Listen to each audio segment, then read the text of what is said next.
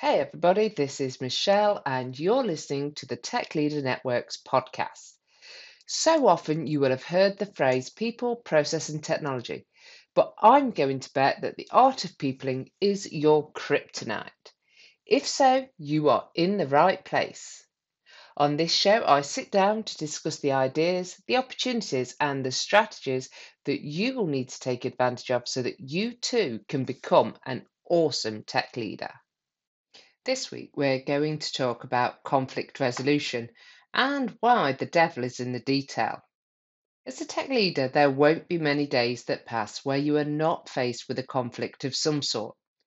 Whether it is you that is in conflict or whether it is one of your tech team members in conflict with someone else, including other members of the tech team.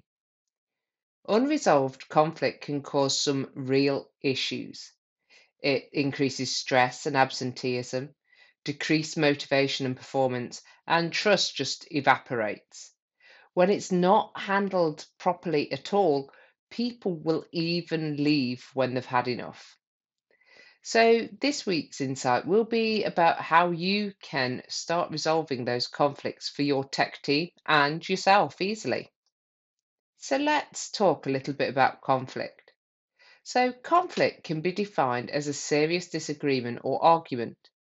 Another definition is that it is an internal battle, a mental struggle in response to incompatible or opposing needs.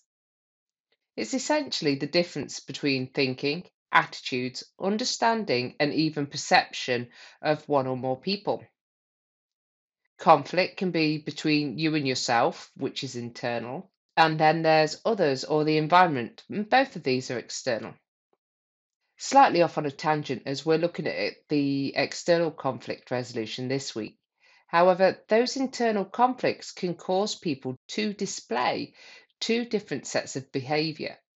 So, if any of your team displays entirely different behavior when undertaking a task in two different contexts, for example, speaking in front of the team that they know versus delivering a presentation to a customer board, then they may have some sort of internal conflict. But let's get back to conflict with others. So, conflict is where two or more people disagree, and it is always in the details. They may agree on the same thing when they chunk up and become more abstract, and I'll come back to that again shortly. So, as the saying goes, the devil is in the detail.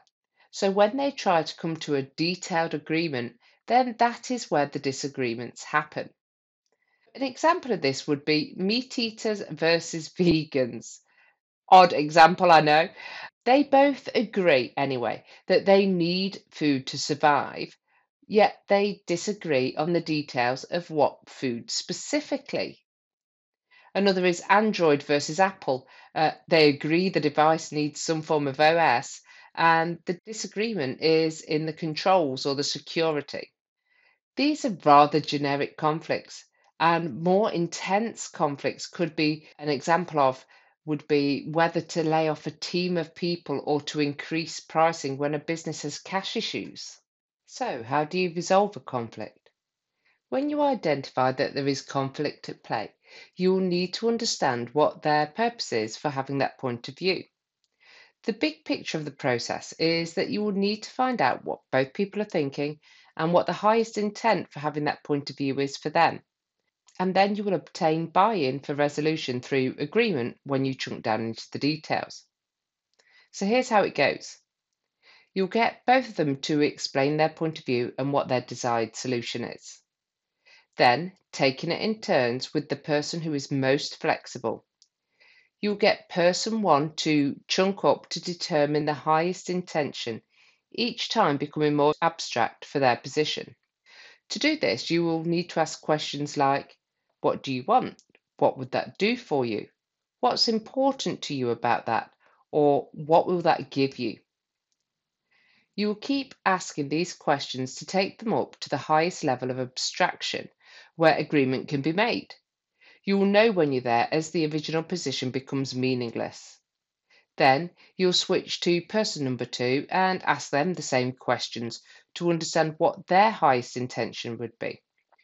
Once you've reached the highest level of intent, which will be the same for both people, then you can ask them if you can reach whatever the highest intention is, then it doesn't matter how you get it. At this point, they'll both agree, and you can start to bring them back down into the details, gaining buy-in to the other person's point of view using a conditional close. So you'd ask person one, if you could keep whatever the highest intent is, would you agree to person number two's next highest intent?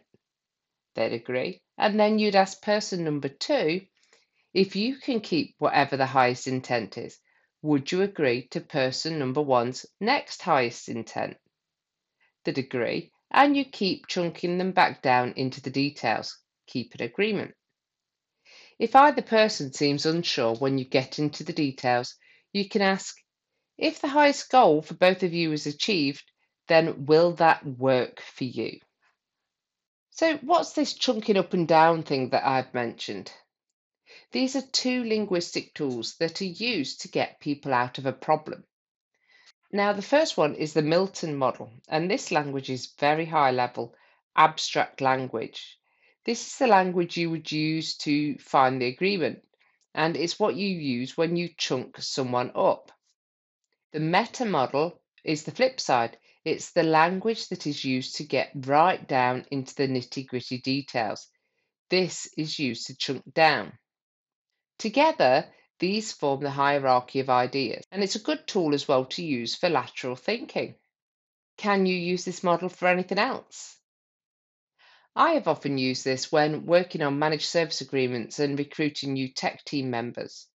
It can be used for any negotiation where you can agree at the top level and then disagree when you get down into the details. This eliminates all of that disagreement. So, if you want to know more about how to use this method or just how to become an awesome tech leader all round, then schedule a call to pick my brains. Thank you for listening. I hope you found that really useful. In this episode, we talked about conflict resolution and the devil being in the details. If you want to know more about tech leadership and really focus on putting people back into people, process, and technology in your tech teams, then this is the right place to be. So hit that subscribe button.